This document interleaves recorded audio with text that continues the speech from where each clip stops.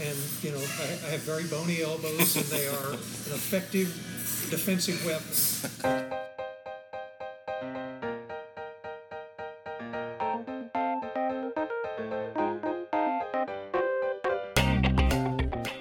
On any given day in Washington, D.C., policy proposals are created, debated, and decimated by tens of thousands of people and organizations working behind the scenes.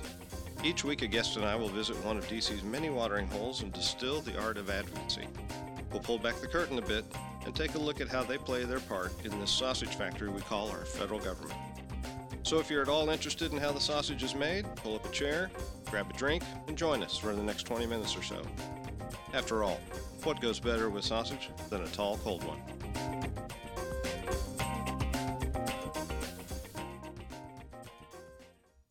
Welcome to 80 Proof Politics. I'm your host, Bill Shute. For those of us who came to Washington in the 80s, you will recall what a Tex-Mex desert this town was. So imagine this cries of joy in 1990 when Raul Sanchez and Luis Reyes opened Cactus Cantina at the corner of Wisconsin Ave and Macomb Street, literally a block from National Cathedral. It was such the destination spot for people who had an affinity for Mexican food that it became known as a favorite destination for George and Barbara Bush. In fact, they had their own table, and the owners took one of the chairs and painted it red, white, and blue in the president's honor. But it became a real favorite for those of us who were desperate for good Mexican food, to the point where our guest expert today and I were known for making pretty much the weekly business lunch trip all the way up to this corner of the woods, even though it is so far removed from the world of politics in Washington. We could not resist it. And it was easy to see why, because then, as now, they still serve a solid batch of authentic Mexican food. They've got a very extensive menu. It's all based on the four fundamentals. They've got fresh chips. They've got great salsa. They make both here. They've got a wonderful tortilla machine out front, so you can watch them making the fresh flour tortillas that always come out smelling so good and are warm when they deliver them to the table. And they're also known for very potent margaritas, which more than once led to an afternoon nap, you might say. Our guest expert is an old friend and colleague of mine who I worked with throughout the 90s, Kent Wells. Kent, thanks so much for being here, and cheers. You're welcome, Bill. Thank you. Well, Kent is Vice President of Federal Relations for AT&T. And unlike a lot of our other guests on 80 Proof Politics, he's pretty much been with them since he started his professional career, although it's not always been known as AT&T. So let me walk you through a little bit of his resume here. He has become one of the most trusted and renowned voices in telecommunications and wireless policy in town, because he started with what was then Southwestern Bell, one of the old Bell companies, in 1985, right after AT&T was broken up into the regional Bell operating companies. Stayed there throughout the 90s. In 2001, moved over to do wireless work with Singular, which was the combination of Southwestern Bell's wireless with Bell South's wireless. And then, around that same time, Southwestern Bell bought out AT&T, and obviously adopted that brand name because it was much better known. So Kent comes back into the fold, and for the past 12 years, has been doing government affairs, federal relations for AT&T. Kent, you've seen a huge change in this industry in that period of time. I mean, you've gone from plain old telephone service to wireless. Now you're into things like DirecTV and dark messaging. You have to be concerned with all of this stuff that is telecommunications today. How have you adapted to that over the years from a federal relations standpoint? Well, that's been one of the fun things about the job, is learning new issues as the company has grown and diversified. When you and I were there, I mean, we had really 3 or 4 issues that we worked on. You could pretty much tell which issue you're going to be working on by flipping the county. Right. And, for 10 years or so, which culminated in the passage of the 1996 Telecom Act, It was after that our old company, Southwestern Bell, started growing by acquiring other companies. And then more recently, in the last 10 to 15 years, diversifying into other businesses, which we obviously hope will help us grow in the future, but that's made it more interesting too. Yeah, I bet it has. How has the day-to-day lobbying technique changed along that way for you? Well, for us, I don't think the lobbying technique has changed a lot. I hope that's the correct answer, in that we're not hindering our effectiveness by essentially doing things the way we usually have done them. Yeah. But by having to learn a lot of additional issues and we have more on our plate, I guess the one fundamental change would be it makes setting priorities a little more challenging. Mm-hmm. So when you go visit with members or staff about, a myriad number of issues, you have to kind of identify for them which ones are really the top priority for you at a given moment in time. Yeah, so when we were doing this in the 90s, we had a natural constituent base because we were regional and we had a number of delegations that we had to track and pay attention to, and because they were on the ground. They knew who Southwestern Bell was. They knew people who worked for them. Everybody paid a Southwestern Bell bill in those days. As you get to be more of a global brand, like AT&T, that can't be the case anymore. How do you know who to go talk to, which decision maker to deal with? It does change, but that's still the foundation for what we do. The areas, we call it in region, where we still offer local telephone service, even though that's a shrinking business, but that's the heritage of the company. So in those areas, we still have a lot of employees, a lot of customers, and that really forms the basis for the offices that we consider priorities to go to, and the ones that we think will be most interested in what we have to say.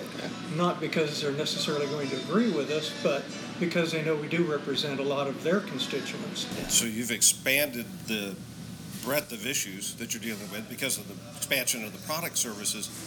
Has your shop expanded along that way too? I mean, how big is the shop now? I really don't even know the total number It's in that our big. Overall office. Well, I mean, I think when you and I were together, we probably had a couple dozen total. Including regulatory. Yeah, including regulatory. Right.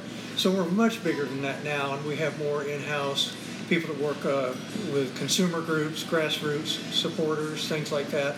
A much larger legal department that's represented here in D.C. And then, approximately a dozen in-house lobbyists that work with Congress. And I assume you outsource a lot too. We outsourced outside firms a lot in the 90s, but I assume that's gotten more. Right, and it's bigger. just probably grown proportionately as the whole office and operation has grown. But yeah, we do retain a lot of outside experts to help us with our lobbying.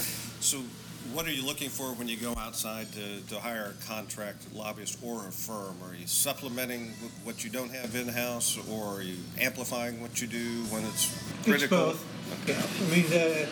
I mean, you look primarily for people who are well connected with members of Congress.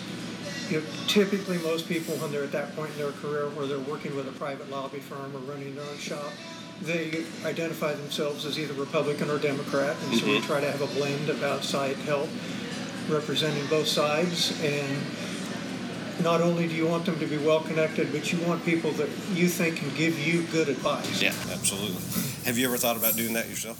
Occasionally, from time to time, but over the years that I've been there, every time I might have considered doing that, something changed.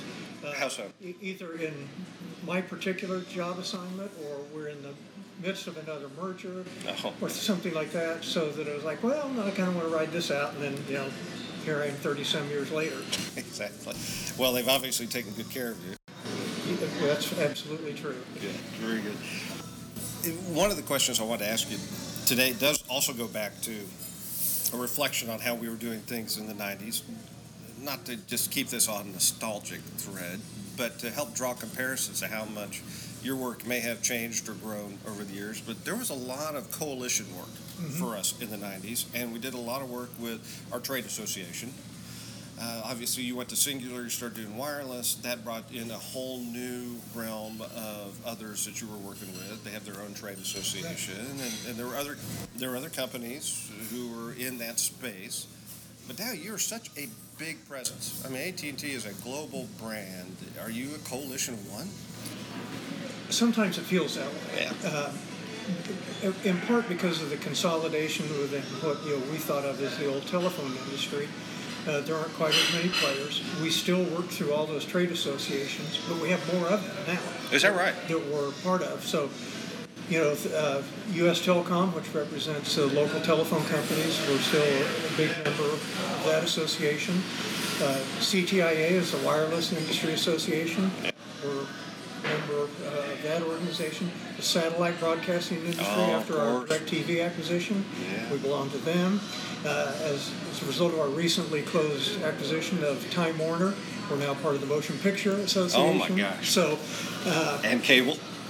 Well, no, we don't. We're okay. not. The Satellite Association sort of is a complement to the Cable Association, but we work much more closely with the cable industry on issues than I could have imagined, 10 years ago. Yeah, so I would imagine that puts a natural pressure on increasing both in-house and reaching out to other people who know those worlds well. That's true, yeah. Yeah, well, that has got to be a management nightmare at times, I would think. I would Can think you spend all of your day dealing with trade associations? Yeah, there's more of that than we, when you and I started, it was you go to a couple of meetings with your trade associations, and you saw everybody that was there, and you kind of did it then, and now there's just more of it that you have to do. So the management side of it has definitely become more time consuming. No doubt. And I know there's no such thing as a typical day for any advocate here in town, but what are some of the tools that you use to get your job done in the course of a week or a month?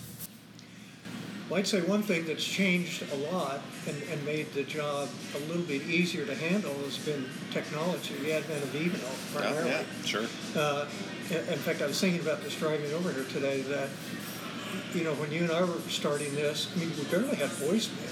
Oh, yeah, so, exactly. Well, we may have had a tape machine at home. Right. And in the office, you always kind of knew who the staffers were that didn't really want to talk to you because they'd leave you messages, at 8 o'clock at night. Oh, sorry, I missed your call earlier, but, call me back. Yeah. Well, now with email, you kind of get around that problem because, as we all experience, and as we knew ourselves when we worked on the Hill, staffers' time is very valuable and limited, and they are extremely busy, and so being able to not interrupt their day with a phone call or having to stop by their office and getting a message through by email or texting them really helps shortcut the process a lot. Yeah, that makes me think of a couple of questions. So let me start with this. You talk about the technology change as a tool that you use. Would you like to describe to our listening audience what it was like when we convinced the powers that be that we all needed cellular phones and what that cellular phone looked like? I remember this very well. At the time that we, Southwestern Bell, had acquired a company called Metro Media, which operated under the brand name Cellular One here in the D.C. area and some other markets around the country, but the D.C. market was the one that was of most importance to us. And the man who was managing the operation came to one of our staff meetings and asked the question, well, how many of you here have a phone, car phone is what it was then. They didn't call them cell phones, right. Just a car phone. Well, I think 2 people raised their hands. It was the 2 senior people in the office, and he was horrified. He said, oh, God, well, that's not good. He said, can I give all of you phones? And we're all going, yeah. Hands shot up in the air immediately. And the 2 bosses in the office were kind of shaking their head no, because it was considered a real perk only for executives at a certain level. And then after a while, I think that gentleman whose name I've forgotten probably worked it a little bit more, was saying, this is not good for us in the business in D.C. We want these people who are out and about to be able to demonstrate the technology when they have people in the car with them. Great, so finally we get them. And they had the battery for the phone was in the trunk of the car. Yep. But you could snap the battery out and put it in a carrying case, which is what you and I used to do. Which is about the size of a shoebox. Right, and fairly heavy. But if you needed to be on the move, But it had a lovely stand shoulder up. strap to Yeah, make it it had a easy nice to carry shoulder around with strap, you. Yes. And that was what we had to deal with for a while. So it was hardly mobile, but in a pinch, Yeah. you could take it with you. Yeah, and now, of course, all of that is in your pocket Right now. Right. One interesting thing I think about going into the early 2000s, the rush in the wireless industry was to make cell phones smaller and smaller so they were easier to carry. And I don't know how many people will remember the Motorola Razr, but that was a great little device. Yeah. And it really fit easily into a pocket. And we thought, boy, this is great. How small can you make these things? And then there's a great scene in the movie Zoolander where they're carrying these tiny little flip phones, and everybody thinks that's cool. Well, then somebody starts to decide, well, we can make these phones do more than just place phone calls, but we need a bigger screen. And I remember some of us kind of skeptical about that. The industry spent a lot of time trying to shrink these things so that it's easy for people to carry. Do people really want to carry something that's now going to be much larger than that? Along comes the iPhone, and the answer was obviously yes, they do. And now iPhone Plus, which is bigger than your pocket. Right. All that. Yeah, right. I get that. Before we leave the topic about tools, and I get to my next question, so technology has obviously played a role in how your approach to advocacy has changed over the years, but you've also used that as a marketing tool. What about how you contact decision makers, members, staff, other people around town? Has that changed at all? For me personally, it really hasn't. I mean, you still have to do the basic things. You need to, whatever the issue's going to be, you need to have your arguments ready. Yeah. Explain why member X should agree with your position on it. You need to be able to explain it to them briefly and understandably, and sometimes the technology in the industry makes that harder than we'd like it to be. I'm sure there are other industries where it's even more complicated, but those basics have not changed. Okay. You're using white papers still? You're still taking printout stuff or emailing? Usually PDFs? We do both, of course. Okay. Belt and suspenders. So if you go into a meeting, we take a hard copy of the document, and we then follow it up, with thanks for your time, and here's an electronic version of the documents I left you earlier today. So. And AT&T obviously has a large pack. You still That's utilize that as a tool? Yes, we do, and again, that really hasn't changed either. We've tried to evaluate members on the basis of have they been supportive of our agenda, and to what extent have they been, and we want to help those members when they're running for election or re-election. One of my recent guest experts talked about doing that from the think tank world, where they created an AFL-CIO like scorecard. Does it go to that level at AT&T? Well, we've kind of gone through different versions of trying to evaluate members. At one time we tried to develop a scorecard, but there are always so many nuances where just a vote, and lots of times we don't have that many votes on our issues. So, now you have to look to what members have said, or have they, written public letters or things like that on the topics we care about. Hearing questions. Yeah, hearing questions. So how do you evaluate where they stand on these issues? It's not quite as simple as a voting scorecard. Yeah. And then I assume you have a rush of challenges from a calendar standpoint, because there's always some event. There's a fundraiser. There might be a briefing that you guys are putting together, or someone else's. How much pressure does that put on you now that you've been doing this for so many years versus when you were early in your career and trying to not only make a name for yourself, but make sure you're representing your company well? Yeah, in some sense, because of all the resources we have here in our office, it's a little bit easier. Spread around a little more? And when we need information, we can get it pretty quickly. I mean, there's somebody there. We have a team of people that are there to do that. Anytime we need background research or we need a document prepared quickly, we can get that done, usually with a fairly short turnaround time. So in that sense, the process has become a little bit easier. But in terms of just the calendar itself, again, we follow the congressional schedule, and you generally know every year when the recesses are going to be and when the busiest times typically are, and so that helps planning too. Yeah. Are you, at this point in your career, are you still doing a lot of the evening fundraisers, the fundraising trip? You know, you kind of go where the members hold their events, you know, and when they hold them. For those of us that live in Virginia, the morning commute has gotten a lot worse. Oh my gosh, yes. Over the last 15, 20 years. So whereas I used to do a lot of breakfast events, that's really a challenge now, unless I get up ridiculously early. And so I tend to shy away from those. But the rest of the day, you know, if that's when the member's holding the event and it's someone we're supporting, that's when we go. Yeah. So with all this onslaught of events that you have to track and that others in the office are doing as well, sometimes that can take over your life. I mean, that could be not quite 7/24, but it certainly fills breakfast, like you said, certainly the work day, and then evenings most times, particularly when members are in town. Right. Or during recess when they're having their events. But you've raised a family. You and Debbie both worked while you had two boys growing up in the house. How was that balance achieved? Not very easily. Again, probably the only thing that made planning for it better was, you know, when Congress is going to be in session, you know, the events are most likely on Tuesday, Wednesday, and Thursday. But still, there was always, once you didn't know exactly when the particular event would be, so, you know, you have to work that out. And, you know, I would tell Debbie, okay, I've got dinners, you know, Tuesday and Wednesday night this week, so I won't be home.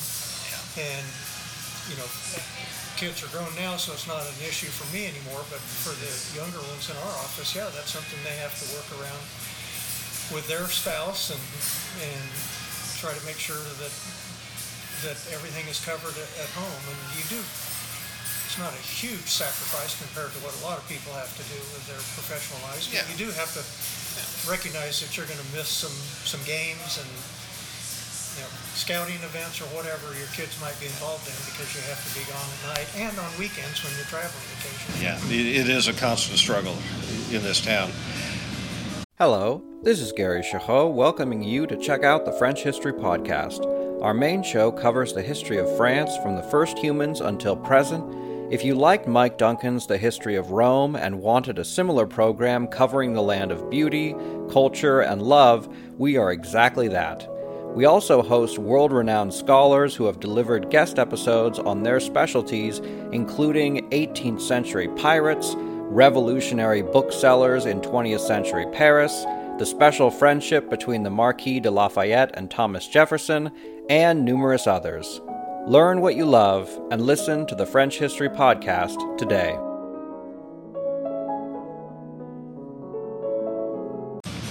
Kent, you've been at this for so long, but you have several times mentioned staff. And a lot of my previous guest experts have emphasized the importance of staff as well, not just on Capitol Hill, but staff in agencies, staff at the administration. Some might think that you've been doing this for so long that you don't have to bother with staff. You know so many members. That's clearly not the case. I get it. No. I mean, you can never overlook the importance of staff.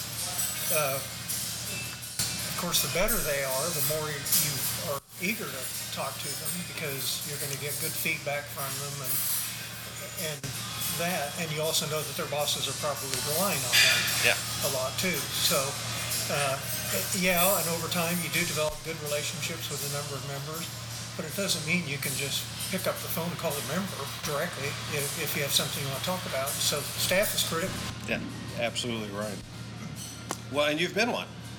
You spent time on that. Let's talk about your path to glory here. You're not uncommon, and you're like a lot of other people in that you worked on the Hill. You worked for a senator. Right. You actually interned on the Hill before that, didn't you? That's right. On the House side? Yes. Is that right? Okay. But you're a bit unique in the sense that you were already here in Washington for a period of your life. And you went to Jeb Stuart High for a year and a half, didn't you? Now called Justice High. Yes, it is. Yes. I went to Jeb Stuart for a couple of years. My dad had been appointed as a commissioner at the Federal Communications Commission by Nixon when it was. Wow, you are that old. Yes, I am. And it was Nixon's first term, Bob Dole had just been elected to the Senate from Kansas, and my dad had been his campaign chairman. And as I remember it, Dole called my dad one day at his office and said, he was in the broadcasting business, radio business in Kansas, and said, how'd you like to be on the FCC? And my dad said, I don't know, I guess that'd be all right. I said, all right, I'll get back to you, A couple of weeks, however long later, Dole calls me back, okay, it's all set, it's going to be announced next week. So we moved here to D.C. I went to Stewart my sophomore and junior years before returning to Kansas, but it gave me enough of the bug, I guess, that I was definitely very interested in it and wanted to come back at some point. Did to go to law school. Yeah, I mean, we should point out you're a proud KU Jayhawk. Yes, I should have. I didn't mean to skip over that, right? But you still wanted to get back to Washington. But still wanted to get back to Washington. So yeah, went to KU, then came back to law school at GW. And during my final year of law school, Nancy Kassebaum was elected to the Senate from Kansas. And so I started working for her as soon as she took office. And worked for her for 3.5 years. So I know the answer to this, but why don't you tell our audience who you interned for and how, why that was important? Yes, the congressman that represented my hometown was named Keith Sebelius. His daughter-in-law, incidentally, is Kathleen Sebelius, the former HHS secretary for Obama. And Keith's chief of staff was Pat Roberts, now Senator Roberts. And so I spent a really fun summer here. It was in 1975, so it was just after Nixon had left office and Ford was president. I remember they were filming the movie All the President's Men, and so we went over to the Library of Congress and watched the 30-second scene where Dustin Hoffman and Robert Redford run up the steps as they're going in to do research in the Library of Congress. And that added to my interest in finding a way to work in Congress at some point. So a year after that, I came back to start law school, and then, like I say, Nancy got elected, and things unfolded from there. Yeah, I've heard Pat Roberts tell a little bit of this story. Don't remember the context of why he was telling it, but it tended to revolve mainly around elbows flying.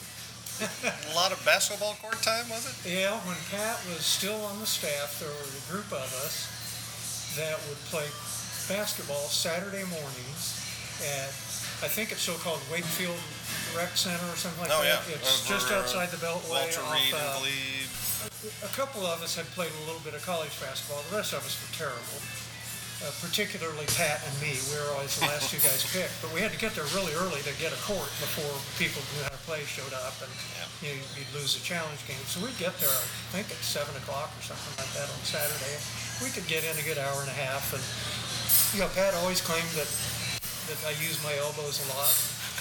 And, I have very bony elbows, and they are an effective defensive weapon in basketball, especially when there aren't any refs. Getting around picks. Right. Exactly. Well, that had to be a great way to start a network as well. I mean, it had to be fun just doing that, but my gosh, set aside the fact that the guy becomes a U.S. Senator for a very long time, just now retiring, right? But you must have met several people who you've continued to know and work with over the years. Yeah, I mean, it was mostly comprised of a group of Kansans that were either working on the Hill or, had friends, relatives working on the Hill. And one of the other guys that joined us was, at the time, Dole's chief of staff, a guy named Rich Armitage, who went on to be Deputy Secretary of State under Colin Powell in the Bush administration. And he lived near there, and he was kind of the one that got us started there. He knew about this rec center and said, here's where we can go, and all that. And so, it was really a lot of fun. And we solidified some relationships that would have just been casual otherwise. Right. And what did you do for Senator Kassebaum? I was one of her legislative assistants.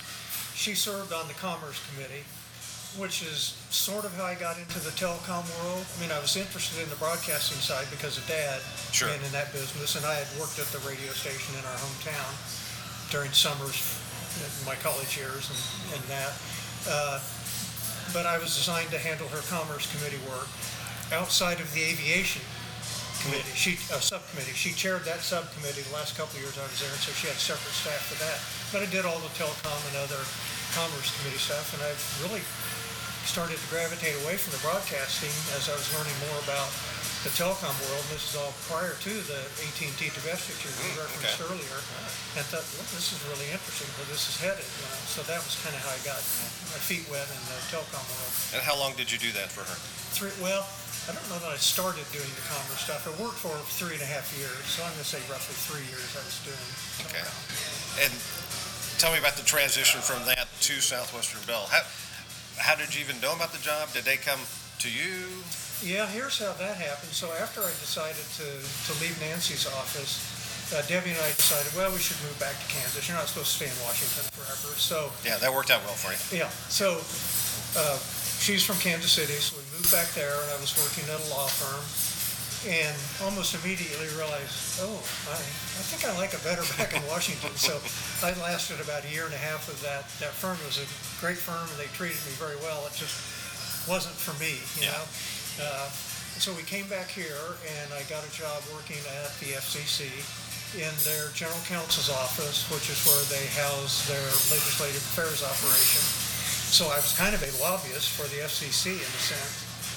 And one day on the elevator at the FCC, I saw this woman that I was pretty sure I recognized, and she was kind of looking at me the same way. So we started chatting. It turned out when I'd worked for Nancy, she had been a lobbyist for MCI, a company probably very few people will remember. And I kind of told her what I was up to, but, didn't consider the FCC a career. And I forget if it was during that conversation or she called me later. At this point, it was just as AT&T was breaking up, and she said, well, I know you're from Kansas, and, Southwestern Bell, I heard, is looking for people. They're setting up their own office in D.C., and I don't remember how I got connected with a particular individual there, whether she knew the person or I found out through other sources, but sent a resume over there and, had a couple of interviews, and one thing led to the next, and wound up working for Southwestern Bell. Yeah, the classic example of the value of being there at the right time, the right place, and then the network. Yeah, exactly. That's come up a couple of times on this podcast, and it's just amazing how people, whether they come to town and they're looking for a job or they're trying to make a career shift from their young professionals here in town, they get so focused on finding the right job, finding the best job or the perfect job right away. And yet it's often these small steps that lead to something much bigger and better. Right, yeah. And you were lucky, extremely lucky, to find one that you could stick with for so long. And as I mentioned earlier, there were several points where I thought, well, it's time to do something. At that point, I still had in my head, you either don't stay in Washington forever, or you certainly should change jobs fairly frequently. And anytime that thought might have entered my mind from the time I started Southwestern Bell, something significant changed in my job. It's like, oh, well, this is kind of fun. I'll do this for a little bit longer. Yeah, so you basically had the very full resume, but with one company logo at the top of it. Right. I mean, I feel like I've had maybe half a dozen different jobs that were all essentially started with Southwestern Bell. So looking back on that great career, can you point to one or maybe two things that you would consider the biggest challenges that you faced? That's a good question. I probably haven't thought about that. I think, and you were really a part of this, Wait, I was not a challenge for you. No, not that you were a challenge. You were part of this challenge, because after you came over was when we were really ramping up our efforts to get out from under the restrictions of the consent decree that broke up AT&T. And, for a while it just seemed like we're never going to get this done. Exactly. Because we if we could have forced a vote, up and down vote on it, we would have won. But as we all learned in the legislative process, it doesn't take very many people to stop something if they're in key positions. A lot easier to play defense. Yep, and we always had a few of those obstacles that we just couldn't overcome. And not to be cynical about it, but it seemed like there was a period of time, year after year, when we would get some legislation drafted, and then it would typically be released right before the August recess. Right. And that turned into nothing more than a fundraising tool for the members who were engaged in the topic. And the bill was never designed to go, on both sides, it was never designed to go anywhere. No. And really, in early 95, the Republicans had just taken over Congress, and you had this unusual confluence of events where telecom legislation is hardly ever a top priority, sort of front page news type thing. But you had the president, Bill Clinton, his vice president, Al Gore, who'd always been deeply involved in telecom policy when he was in Congress. Well, he invented the internet. He did. Yes. The new Speaker of the House, Newt Gingrich, and the Majority Leader of the Senate, Bob Dole, all decided, no, we're doing this this time. This is a big deal. And by then it had grown from just, we got to help these bill companies out, into the comprehensive overhaul of what was then the 1934 Communications Act. And then in February of '96, you and I, among others, got to go to a signing ceremony in the Library of Congress main reading room for that legislation. So in that period of roughly 10 years. Which quickly became outdated. Oh, yeah. But, But just simply because it changed the whole landscape, not only from a technology standpoint, but the regulatory standpoint, and this whole market exploded. Right.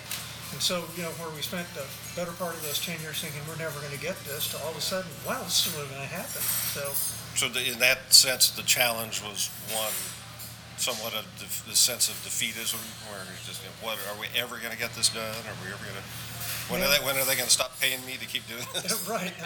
When are they going to give up and get rid of all of us? Yeah, but, exactly. I think we also knew, at least in the back of our minds, that eventually this will happen. It's got to happen, because we knew for our little piece of what was the '96 Act that what we were advocating for, it was time for that. It was the right thing to do from a policy standpoint. So, but there were a lot of days when it just felt like, nope. Yeah, amen to that. You mentioned several of the mergers that have changed your company over the years. Tell us a bit about what that is like from a federal relations standpoint, because that is such a merger and acquisition corporate world. People think of New York and the boardroom managing all this, but there is a government relations aspect to it. How did you manage that over there? Right. So our first one was when we, Southwestern Bell, acquired Pactel, which was the local phone company for California and Nevada. And you quickly learn, as lobbyists representing the company, that this is the most important thing on the company's agenda. Whatever other issue you were working on, don't do anything on that unless you're absolutely certain you've done everything you can do on the merger. So obviously Congress doesn't approve mergers, but what you don't want to have happen is have members of Congress crying out publicly against the merger, writing letters to the Justice Department and the FCC against the merger, that this is bad for consumers, bad for competition. So we spend a lot of time going around educating members. Here's why we're doing this from our company's perspective. Here's why we think it's good for consumers and your constituents. And we would like you not only to not weigh in against it, we would appreciate it if you agree with us, that you would weigh in favor of it. Often, not every occasion, but often, there would be congressional hearings on these big mergers. Right. And so the members that served on those committees, whether it's Commerce or Judiciary, we'd ask them to, hey, if you agree with us that this is a good thing, please say so at the hearing. So you spend an awful lot of time answering their questions, first trying to make your case, and then the more they thought about it, they'd have other questions that, well, what's this going to mean for the employees of the acquired company? Right. In the case of Pactel, if you're dealing with a California member, well, okay, this is great for you guys, Southwestern Bell, but what about my constituents that work for Pactel? Are their jobs going to be secure? And so a lot of questions like that you have to deal with. And we basically went through that with every merger that we've been engaged in. Yeah. Was there anything surprising in any of those that you didn't anticipate from a reaction standpoint? No, because there are some members are just almost always going to be against a merger, especially when it's companies of the sizes that we're talking about, and just an instinctive concern about bigness, and big is probably bad. Maybe it's not always bad, but that's going to be their first reaction, is that I'm probably going to be opposed to this. And so you go ahead and talk to them and try to make the case why this is different and should be okay. So I don't think there were a lot of surprises, at least from the congressional perspective. Some of them ended up being more difficult in the regulatory part of the process, either at the FCC or the Justice Department. That was never my direct responsibility, but it could get frustrating how long it took. For example, the Pactel merger, I believe, was concluded within a year, almost a year exactly, to the day. And then shortly after that, when we endeavored to acquire Ameritech, the local telephone company for the upper Midwestern states, well, all right, now we're getting even bigger, so more suspicions are being raised. And that took 18, 19 months to get approved. So, and then in this last one, the Time Warner merger, I mean, the Justice Department filed to block it. So we had to go through a trial, which we won, and an appeal, which we won. And so there are always curveballs like that you worry about. But from the standpoint of a congressional lobbyist, you're still doing basically the same thing in terms of making members feel comfortable with this. Yeah. Speaking of DOJ, you do have to factor in what an administration is going to say about all this as well. And obviously, from an outsider now looking at that merger process, it seemed like the president was engaging. That's something we'll never know. Okay. When we announced it, it was during the campaign. I was in October of 2016. And so then candidate Trump was asked about it, and he said, well, my administration will never approve that. And I forget exactly what his rationale was, but it wasn't just such a company getting too big, but it was along those lines. I mean, it seemed like it was aimed at CNN more than anything else. Well, and yeah, he had a well-known antipathy towards CNN, and CNN was part of Time Warner, so we were going to be acquiring them. So, okay, at the time we thought, well, campaign rhetoric, we don't know how seriously to take that. And then it took a while for them to get an assistant AG for antitrust nominated and confirmed, so the Justice Department was basically doing nothing. That merger was also different in the sense that the few FCC licenses that Time Warner held were basically CNN licenses for satellite trucks or something like that. And so those were going to be divested anyway. So the FCC had no role in this merger. It was all up to the Justice Department. Well, we had to wait for them to have an assistant AG for antitrust. And then much to our dismay, he decided we are going to file suit to block this merger. So there were some members of Congress on the Democratic side that tried to get documents from the White House or DOJ to find if there was any communication from the president ordering the Justice Department to block this merger, but they never got a hold of any documents, if there are, and we don't know, and we never will know, I suspect, whether there was any direct involvement by the president. Sometimes you don't want to know. Well, now that it's all over, it's okay. Yeah, it's academic, right? Well, Kent, as we get towards the conclusion of this episode, you've had such a great career in town.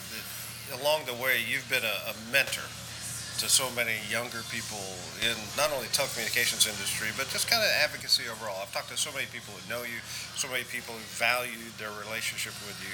I certainly feel that way about my own career here in town. But what is a great piece of advice you could give someone who wants to get started, someone who's looking for perhaps the next step in their young professional career? I still believe for somebody that wants to get started, there's no great substitute for actually working on the Hill. If you want to be a congressional lobbyist, that having that experience, making some connections up there, I think it's always important to remember when you are lobbying congressional offices, how hard the staff has to work, how many demands are on their time, and to make sure that you are respectful of that and that you don't waste their time. It may be somewhat personal to me, but when I was on the staff, that was one of my pet peeves, was a lobbyist coming in unannounced and asking for my time with nothing in particular to talk about or to ask for us to do or not do. So I hope I've never forgotten that lesson, but I think that's really important for anybody that's making that transition from working on the Hill to being an advocate. Well put. And that is all the time we have for today's episode of 80 Proof Politics. I want to thank my guest expert, Kent Wells, for being with us today. And remember, no matter what you think about the current state of politics in Washington, whether you think the glass is half full or half empty, there's always room to fill your drink. Kent, thanks for being here. Thank Cheers. you, Bill. It's been fun. Okay. But I have a lot more to say. Did you know virtually all vessels traveling in the U.S. have to be American-built, owned, and crewed? That's thanks to the Jones Act, which is the bedrock of the American maritime industry. On the American Maritime Podcast, we cover the topics that matter most to the 650,000 men and women of American maritime, while also being accessible for the average listener to learn about this industry. Every episode features a new guest, including congressional leaders, senior military officials, leading policy analysts, and other experts. Come aboard and listen wherever you get your podcasts, or watch on the American Maritime Partnership's YouTube channel.